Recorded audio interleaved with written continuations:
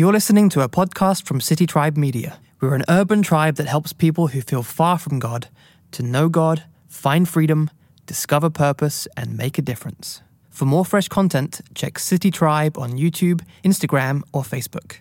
Enjoy the message, and welcome to the tribe. The letter to Philadelphia. Write to the angel of the church in Philadelphia, thus says the Holy One, the true one, the one who has the key of David, who opens and no one will close, and who closes and no one opens. I know your works.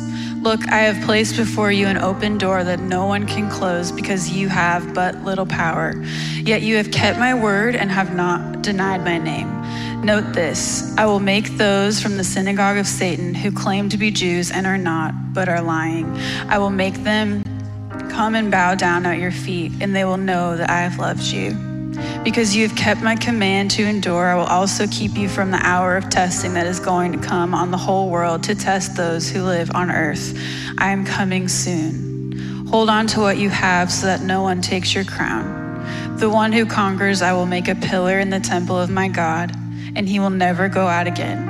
I will write on him the name of my God and the name of the city of my God, the new Jerusalem, which comes down out of heaven from my God, and a new name.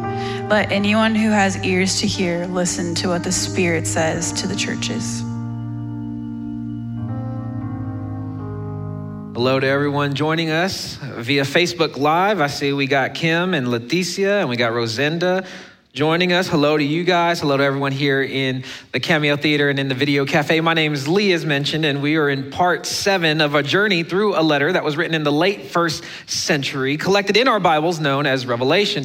And we are in the part of this revelation in which God himself, Jesus, had communicated 7 distinct messages to 7 prominent Jesus-centered communities in the 1st century. And Jesus' message that we're going to explore today to the community of Philadelphia, not where the Fresh Prince was born and raised, but in 1st century Asia Minor, it's especially critical that we allow to penetrate our hearts and our minds, and here's why.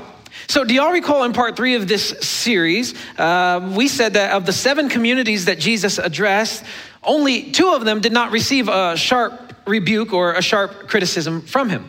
Well, today, the message to Philadelphia is actually the second of those only 2 in which Jesus actually commended the community. And come on, y'all, let's all be real here. We don't want to be a part of a community in which Jesus says that we are being foolish or unproductive. I'm sure you would agree with me that we all want to absolutely be a part of a community in which the creator of all things celebrates and commends for at least attempting to live honorably. Am I right about that? And so, because of that, we have to pay special attention as to what was so unique about the Philadelphians. Now, what's especially encouraging about this particular message is this. When Jesus walked this earth, he taught that there will come a day in which God will exact, or he will finalize his judgment on the world. In order for God to put an end to all evil, in order for him to bring forth justice against all wickedness, and to usher in righteousness, humanity will undergo a period of calamity and natural disasters like never before. The wrath that God will unleash on this world during this period, it will be so intense that it will never be needed ever again. Now, we're going to go into the details of this severe time of testing here in a couple of weeks, but let me give you guys this for free here. Every single one of us should seek to avoid at all costs being a part of this period of great distress. I sure as heck don't want to experience it. And in a couple of weeks, when you learn more about it, you're not going to want to experience it either. And so here's the encouraging part. Here's the amazing news about that if we do what the Philadelphians did, we won't have to experience this time of great tribulation. Jesus promised the Philadelphians, and he promises you, and he promises me that he will protect us from that time of God's wrath that's unleashed. He said, I will also keep you from the hour of testing that's going to come on the whole world. And then on top of all of that, Jesus made another huge promise to his followers that should bring us all a sense of peace and should give us all a sense of excitement, if you will. Now, for those of us who are here in South Texas, Jesus's promise, it will sound a lot like that very familiar personal injury lawyer commercial. You know, the one where the attorney says, you deserve respect and justice, so we demand it. Y'all know what I'm talking about? You see, Jesus, he promised that he would ensure that his followers, you and me, that we will one day get the respect and the justice that we deserve. He promised to demand it of our enemies and to make known his preference and his pride for us. Jesus said it this way. He said, I will make them come and bow down at your feet, and they will know that I loved you. That's pretty dope, right? Like, how sweet is that?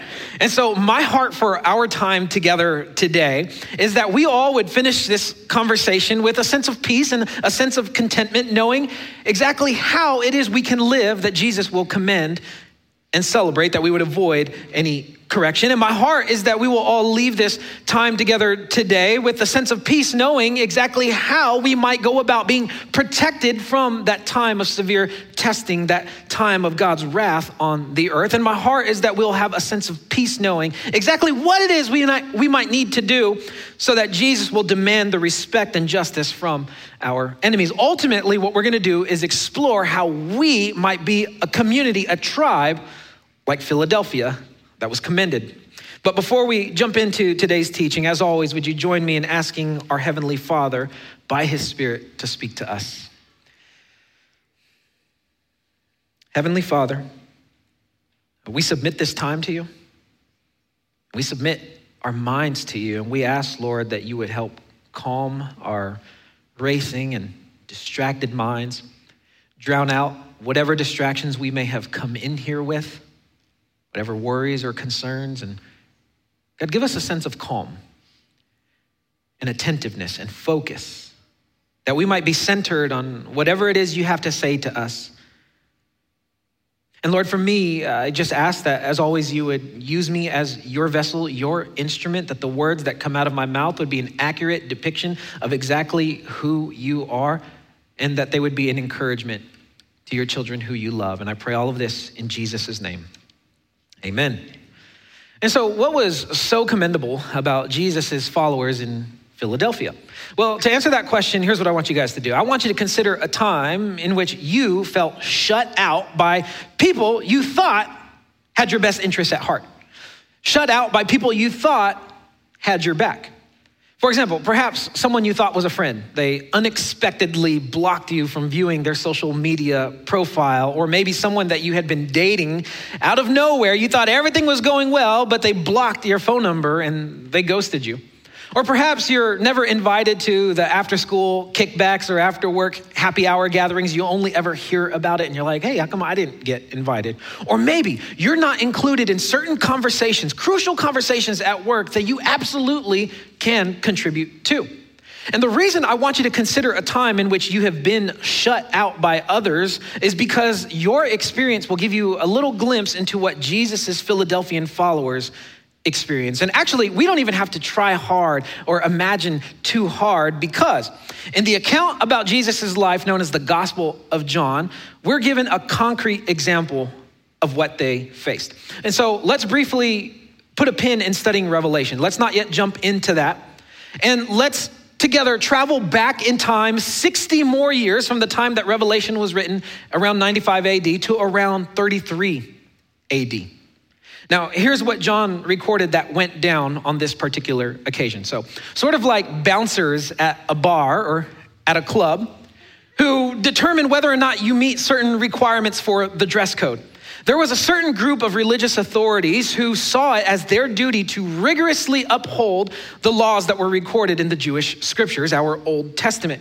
And so they proclaimed themselves to be sort of like doorkeepers or bouncers for God, and they determined who got access to God's privileges. And so when Jesus healed a man who had been born blind, these bouncers for God, they thought to themselves, whoa, wait a second, how can this be? We did not authorize this, so surely this cannot be a healing, a privilege from God. To which the man that Jesus healed retorted, look, all I know is I was once blind, but now I can see. I can't explain how it happened, so surely this Jesus guy is in fact from God. And so since those doorkeepers, since they felt they were the only ones who could determine what was and what was not from God, this man's response, it infuriated them. And so they used their authority to sentence him to an extreme form of punishment in that day. They excommunicated him. And it was a sort of death penalty sentencing for that culture. You see, they cut this man off from their Jewish community's privileges and protection. They denied his access to the Center for Jewish Activity, known as the synagogue. And it was a known fact that if anybody associated with him, then they would suffer the exact same consequences, because this man had been canceled. And so nobody would associate with this man. He was left to fend for himself.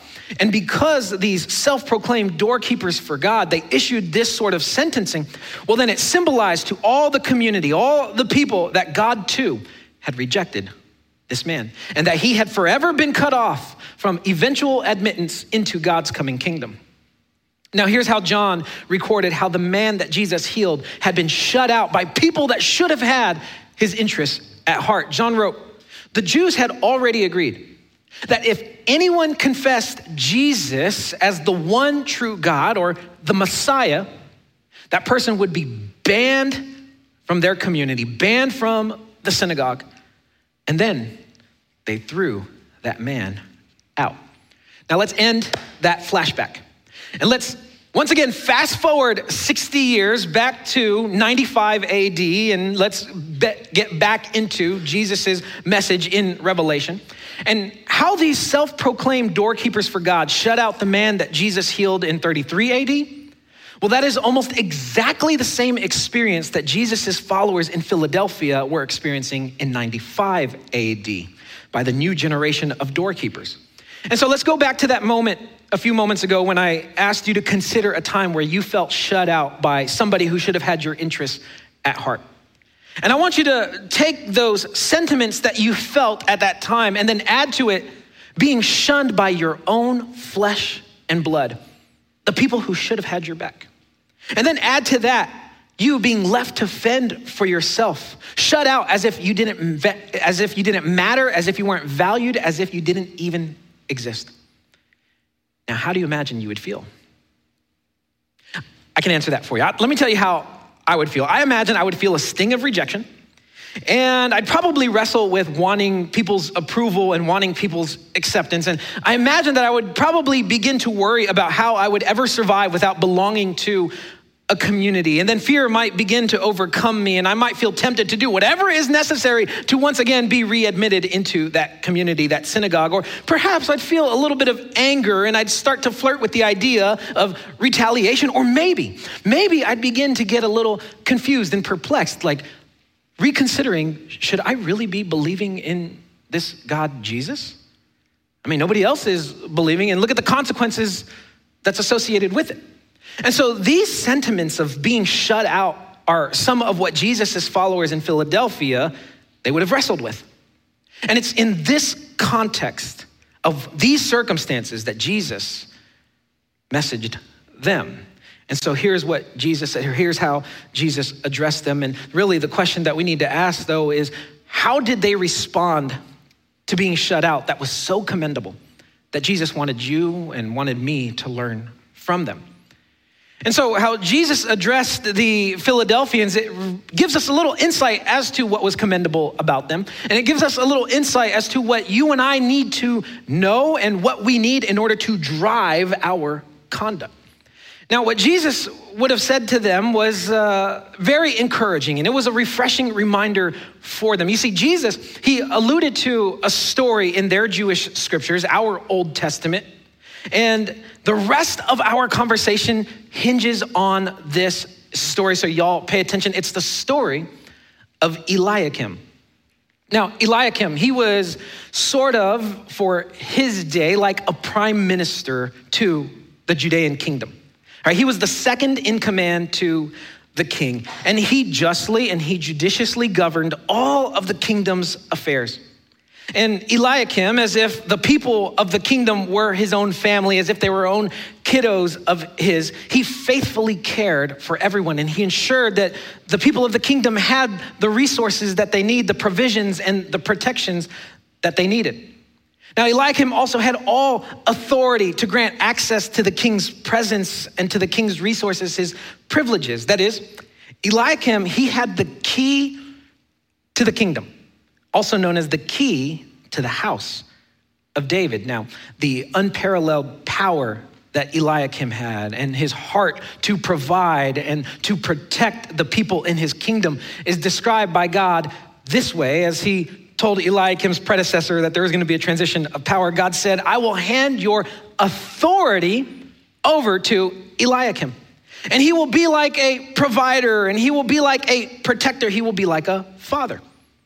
God went on to say that I will place all authority in his hands. I will place the key of the house of David on his shoulder. And whatever decision he makes, nobody's going to overturn. So whatever he opens, no one can close. What he closes, no one can open.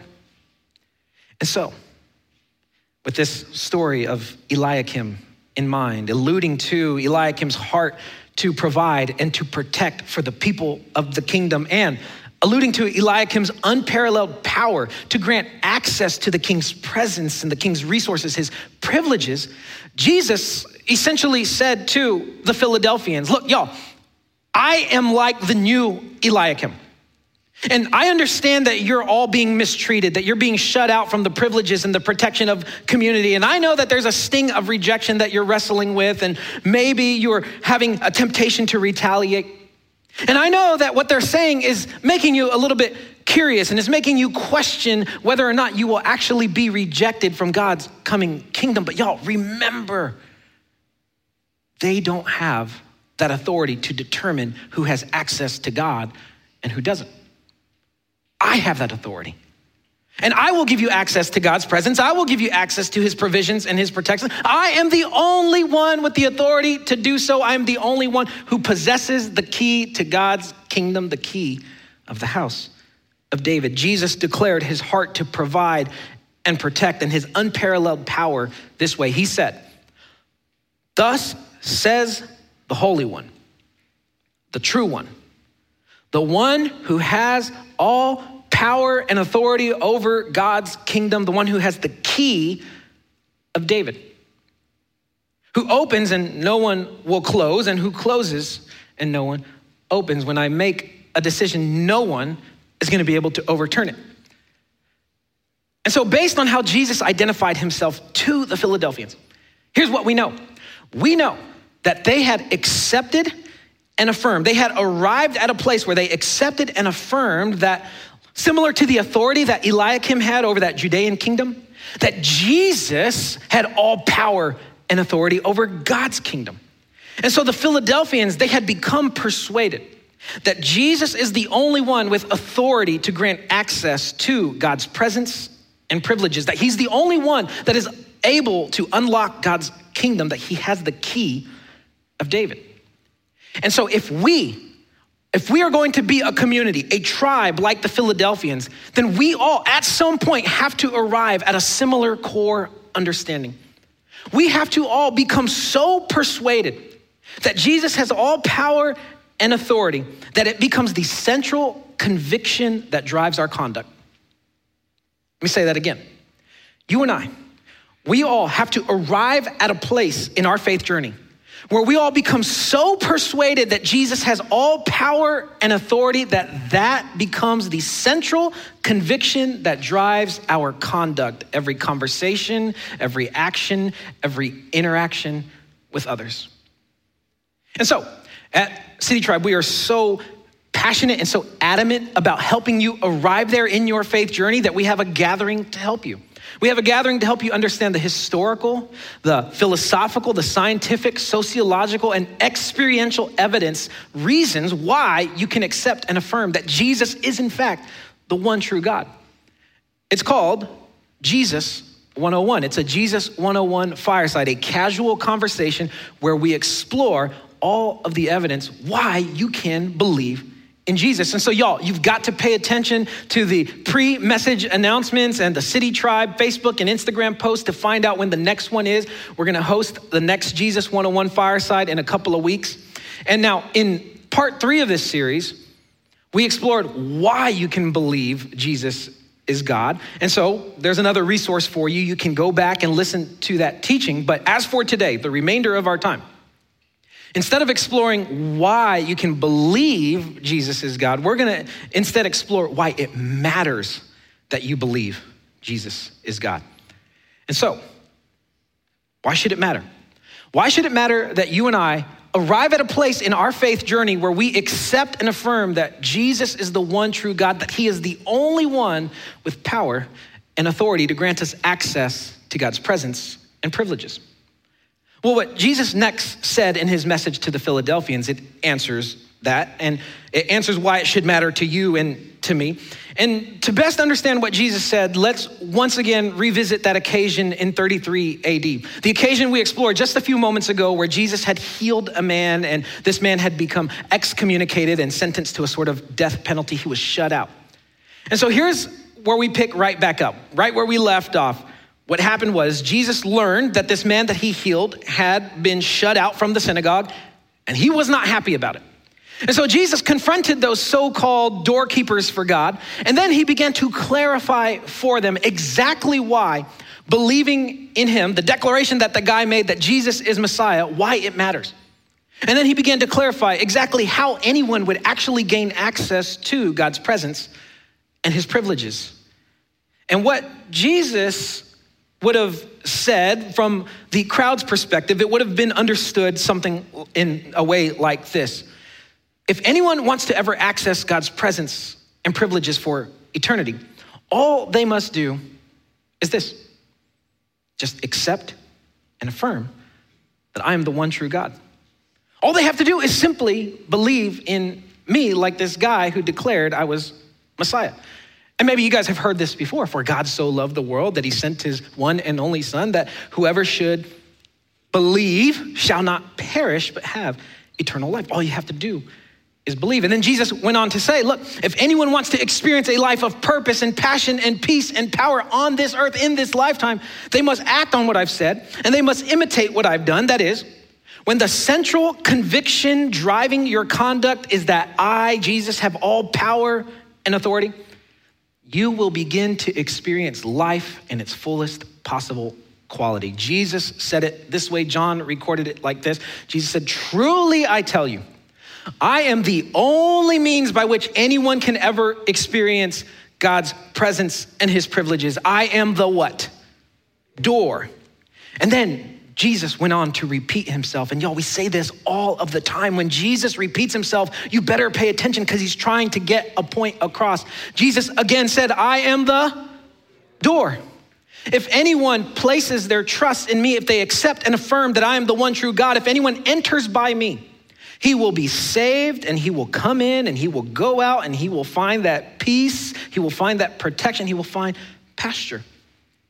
I have come that they may have life, a life of purpose and passion and power and promise about the future, and they have it in abundance. Now let's end that flashback. And let's again fast forward 60 years back to 95 AD to Jesus' message in Revelation. Jesus, alluding to that very teaching that we just discussed, alluding to the fact that he's the only means by which anyone can ever enter into eternity, that he is the door. And what Jesus said next, it's the reason why it mattered that the Philadelphians accepted and affirmed that he is God. It's the reason why it matters that you and I also arrive at that place in our faith journey. Jesus, what he said implied, all right, Philadelphians, because you have accepted and affirmed that I am the only one with authority, that I have the key to God's kingdom, the key of David, well, I give you my spirit then, as a guarantee that you have access to my presence and my privileges in the here and now and for eternity. My spirit I pour out into you, onto you. It is yours now and forever, and no one and nothing can ever take it away from you. Jesus said it this way to the Philadelphians. Look, I have placed before you an open what? Door that no one can close because you have but little power. Yet you have kept my word and you have not rejected me. You have accepted and affirmed me. You have not denied my name. Now, before we go any further, all right, let me just say that I acknowledge that there will be some folks who will teach that very passage and they will interpret it as, because of Philadelphia's geographical location in the first century, that Jesus's phrase, open door, that it should be interpreted as him saying, hey, I'm gonna make a strategic opportunity for you guys to be a place where you could effectively teach about me, and you won't experience any persecution, and you won't experience any jail time or martyrdom. And that could very well be a double meaning to Jesus's use of the phrase open door. And if you believe that, you know what? I'm not gonna argue with you about that, but check this. So there's this other historically reliable document that was written just a few years after Revelation began to circulate. It's known as the Epistle of Ignatius to the Philadelphians. And in that, we read another example of how the Philadelphians, they would have interpreted Jesus's reference to the phrase open door. And so as he was on his way actually to be martyred and to die for his faith in Jesus, Ignatius encouraged his fellow Philadelphians that they were to flee from the pressures of returning to observing all the Jewish laws and traditions, and he encouraged them to continue to follow Jesus. Ignatius wrote that Jesus is the what?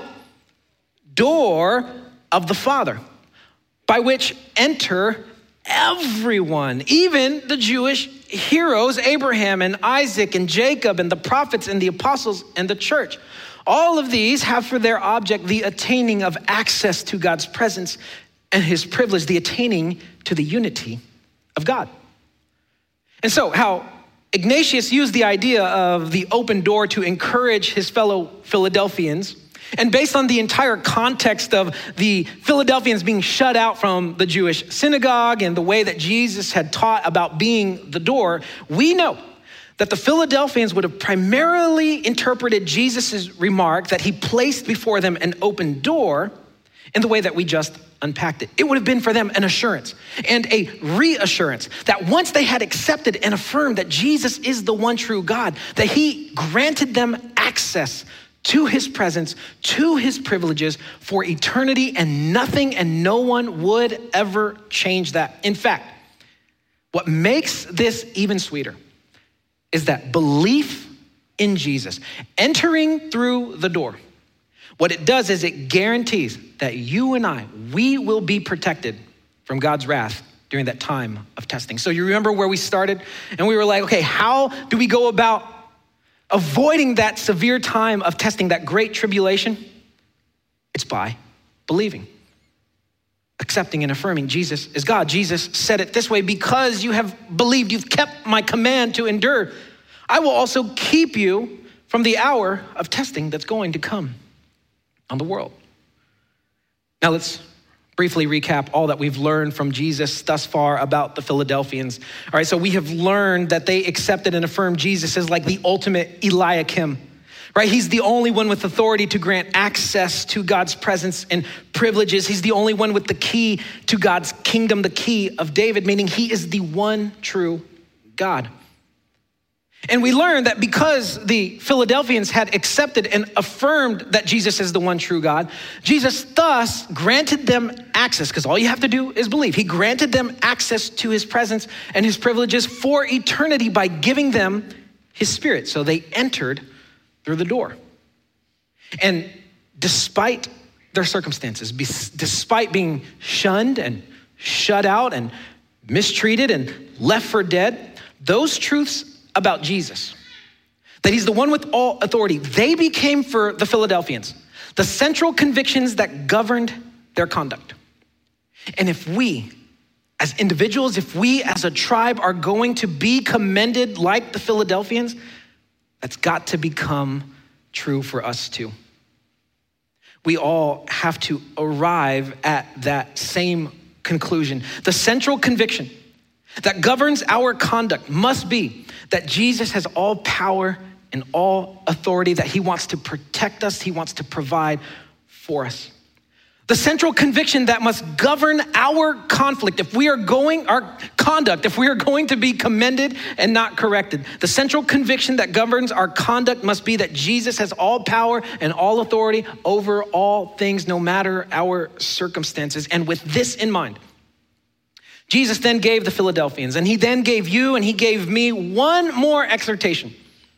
He painted this very vivid picture with a phrase. And what comes to mind is that we are to build a sort of like bullion depository around our beliefs, around our convictions about Jesus. Now, if you're unfamiliar with the bullion depository, it's located at Fort Knox in Kentucky, in the United States. And it's a fortress-like structure that stores a large portion, about $300 billion of the US gold reserve, as well as other precious items in the government's possession. It's among the most safe and secure sites in the entire world. Have y'all ever heard the phrase safe as Fort Knox? It comes from the safety and security of this place. And so let's imagine you guys are doing like a Ocean's 8 or Ocean's 11 kind of heist or something like that. In order for you to get into this granite lined building, you would first have to get past the army of armed guards that are surveying the area around the clock with high definition night vision cameras and high definition microphones. And then if you so happen to be sneaky enough to get past the army of guards and all of their technology, you would then have to climb over a fenced perimeter and through razor wires. And then you would have to like tiptoe through the field, watching your step to avoid landmines and get blown to pieces.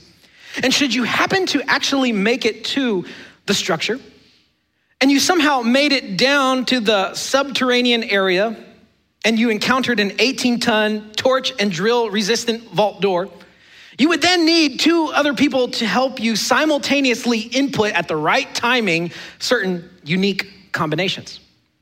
And my point in bringing up this whole bullion depository is that the precious possessions that are stored there, they ain't going nowhere. They're not going to escape the possession of this depository. Nothing is going to be able to penetrate it. Nothing is going to be able to leave it. It is that secure. And in the same way that those possessions aren't going anywhere, what Jesus next said meant that you and I, that we are to lock down the beliefs that we have been given, that only Jesus has authority, and that when we accept and affirm he's the one true God, he gives us access to his presence and privileges.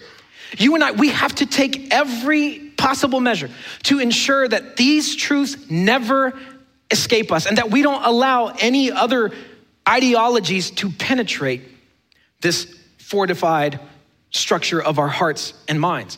Jesus may have said it this way to us in more modern terms. If he was here among us, he would say, look, okay, in the same way that gold reserves and other precious possessions are secured at Fort Knox, I want you to guard possession of the truths that only I have the key to God's kingdom, his everlasting kingdom, and that when you accept and affirm me, that I have opened wide for you the door into it for eternity. Jesus said it this way to the Philadelphians. He said, hold on. Y'all say this with me on the count of 3. 1, 2, 3. Hold on. You guys watching digitally, go ahead and type in the chat, hold on. Jesus said, hold on to what you have, retain possession of it, arrest it, enclose it, make sure it does not escape you. Hold on to what you have so that no one takes your crown. Now, this is also important. It's important to notice what else Jesus did not say. So Jesus didn't say, okay, I need you guys to safeguard the possession of all of your religious rules and rituals and traditions. And neither did Jesus say, I need you guys to hold on, to safeguard your political fanaticism and your party's policies or platforms. Nor did Jesus say, hold loosely your beliefs about me and make room for whatever popular ideology has its moment of the day. And Jesus didn't say, you know what, go ahead and be nonchalant, be casual about your beliefs in me. No, Jesus said, take possession of them, arrest them, fortify them, be like Fort Knox with your beliefs about me, hold on.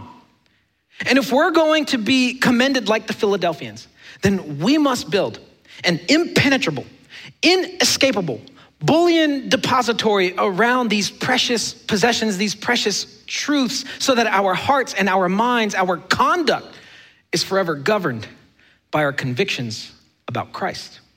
We have to build these impenetrable, inescapable constructs around our hearts and our minds, around the precious truths that Jesus has given us, so that our conduct is forever governed by our convictions about Christ. And so where might we start? How do we begin to hold on so that we don't lose possession of our crown, our eternal rewards, and so that we are a tribe, a community that is commended? Well, I suggest that we guard possession of these truths by making sure they stay top of mind. Here's what I mean. So most of us, almost every single day, we use some sort of key of some kind to enter into a space, or we enter into a space through some sort of door, right? And because many of us engage with literal and physical keys and doors so regularly, in order for us to not lose possession of the truths that we've been given, in order for us to hold on, I suggest we make a mental association. Here's what I mean. So anytime we engage with literal keys, and those of you who came into the Cameo Theater or the Video Cafe, you were given a physical key. Go ahead and get that out if you want to participate. Anytime we engage with literal keys and doors, I want you to think about the truths that Jesus gave us, that once we accepted and affirmed he's the one true God, once we accepted and affirmed that only he has the key, then we walk through the door and we were given access to his presence and his privileges for eternity. So, for example, when I wake up in the morning, I typically walk into the restroom to get washed up and I get ready for my day. And so when I walk through the threshold of my door to create this mental association to not lose possession of the truths that I've been given, to hold on, what I'm going to do, I'm going to walk through the threshold of this literal physical door, and then I will pray something like this: Father, remind me that you've already given me access to your presence and your privileges. And then as I'm grabbing my keys and heading out the door and I'm getting into my car, I use my keys to unlock the car door. I open the car door. I use the keys to turn on the ignition. It's literal physical keys and doors. I'm making a mental association so that I don't lose possession of the truths that Jesus has given me, so that I hold on to what I've been given. What I'm going to do is I'm going to enter through the door of my car. And again, I'm going to pray something that's like on the screen: Father, remind me you've already given me access to your presence and your privileges. And then anytime I arrive at work and I enter a code on the keypad, or I swipe my key card to unlock a certain office, or when I enter sliding doors at the grocery store, or I pass through a gate at the airport, whenever I return home from a long day of work and I walk through my front door, so that I keep possession of the truths, make this mental association and hold on to what I've been given from Jesus, I'm going to say what you see on the screen. And this time I want you guys to join me in reading it on the count of 3 for practice. Here we go. I'm going to walk through my door, make this mental association. 1, 2, 3, I'll pray. Father, remind me you've already given me access to your presence and your privileges. And so I want us to practice this mental association right now. So if you're able to, would you go ahead and close your eyes with me? We're going to do a visualization exercise. And so I want you to visualize that you're outside the front door of wherever you're currently living. And now with your key in hand, maybe some of you actually have the physical, literal key in your hand. For some of you, you're just going to have to visualize a key in your hand. I want you to open that door and cross through that threshold. And thinking about how Jesus is the only one with the key to the kingdom, how Jesus said he is the door. Having now entered that space that the door leads to, I want you to say what you've heard me saying. And so you could repeat after me or say it in your own words. Father, remind me, you've already given me access to your presence and your privileges. Go ahead and open your eyes. Now, I hope that this exercise, it actually takes you to a new space mentally and emotionally and spiritually as well. You know, we encounter so many doors and so many keys every single day that if you make this mental association, you will begin to safeguard, build a Fort Knox around those precious possessions, the truths about Jesus that we've been given. You will hold on to what you have. And so I want you to do this every time you touch a literal or physical key or you enter through some door of some kind. And when you associate literal physical keys and doors with the truth that Jesus, our door, he's given you access to his presence and his privileges, When you hold on to what you have, here's what I'm convinced will happen for you all. I'm convinced that you will become more attentive to how Jesus' Spirit is already at work in your life. You will become more confident, and no matter your circumstances, you will know that the one with all power and authority, the one who wants to protect and provide, he is already with you. He is always with you. You won't worry as much, wondering what will happen to you and how you will survive those cares and concerns. It will diminish. And when you daily associate literal keys and doors with the truth that the door, Jesus, has already given you access to his presence and his privileges for eternity, when you hold on to what you have, I'm convinced that the sting of rejection will decrease. I'm convinced you'll be less susceptible to being manipulated or spiritually abused by religious doorkeepers. Over time, you'll be able to overcome any unhealthy tendencies for acceptance and approval from others. You'll grow more motivated to respond with compassion to people's ugliness, and you'll be less tempted to retaliate. You'll enjoy a peace knowing that Jesus will one day demand your enemies to give you the respect that you deserve. When you daily associate literal keys and physical doors with the truth that the door, Jesus, has already given you access to his presence and privileges for eternity, when you hold on to what you have, I'm convinced you'll become less judgmental. You'll grow over time more accepting, and you'll become more impactful for advancing Jesus' kingdom movement.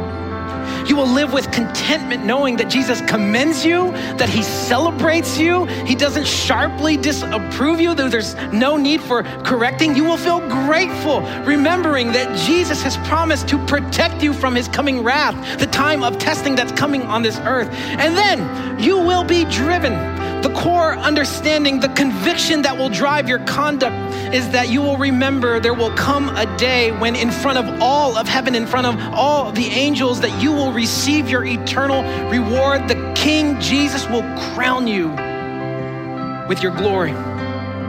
So how amazing is that? I mean, come on, all of this, we have to hold on to what we've been given. And so as we bring our conversation to a close, here's what I want you guys to do as one tribe and with one voice. Wherever you're watching or listening, whenever you're watching or listening, go ahead and stand up right now. And let's together make this declaration that we want to be a community, a tribe like the Philadelphians, whose core conviction was that Jesus is the only one with all power and authority. And so let's together just cry out, Jesus, Jesus. The band is gonna lead us. We're gonna say, Jesus, Jesus. This is our declaration, Lord, that we want to be commended and celebrated and not corrected.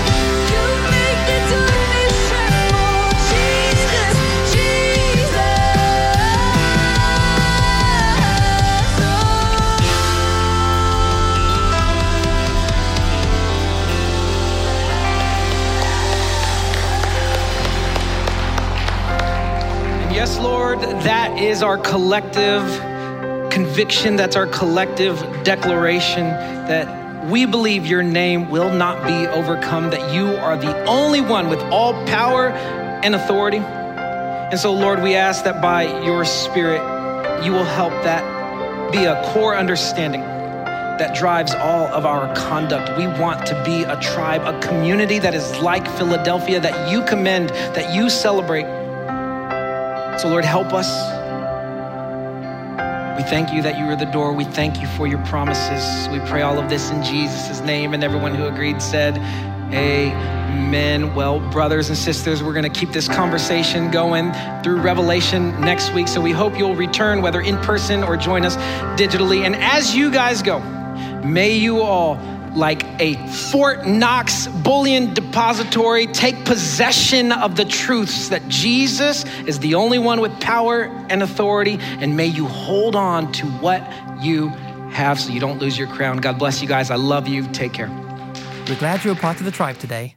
To further connect with us, check citytribe.church.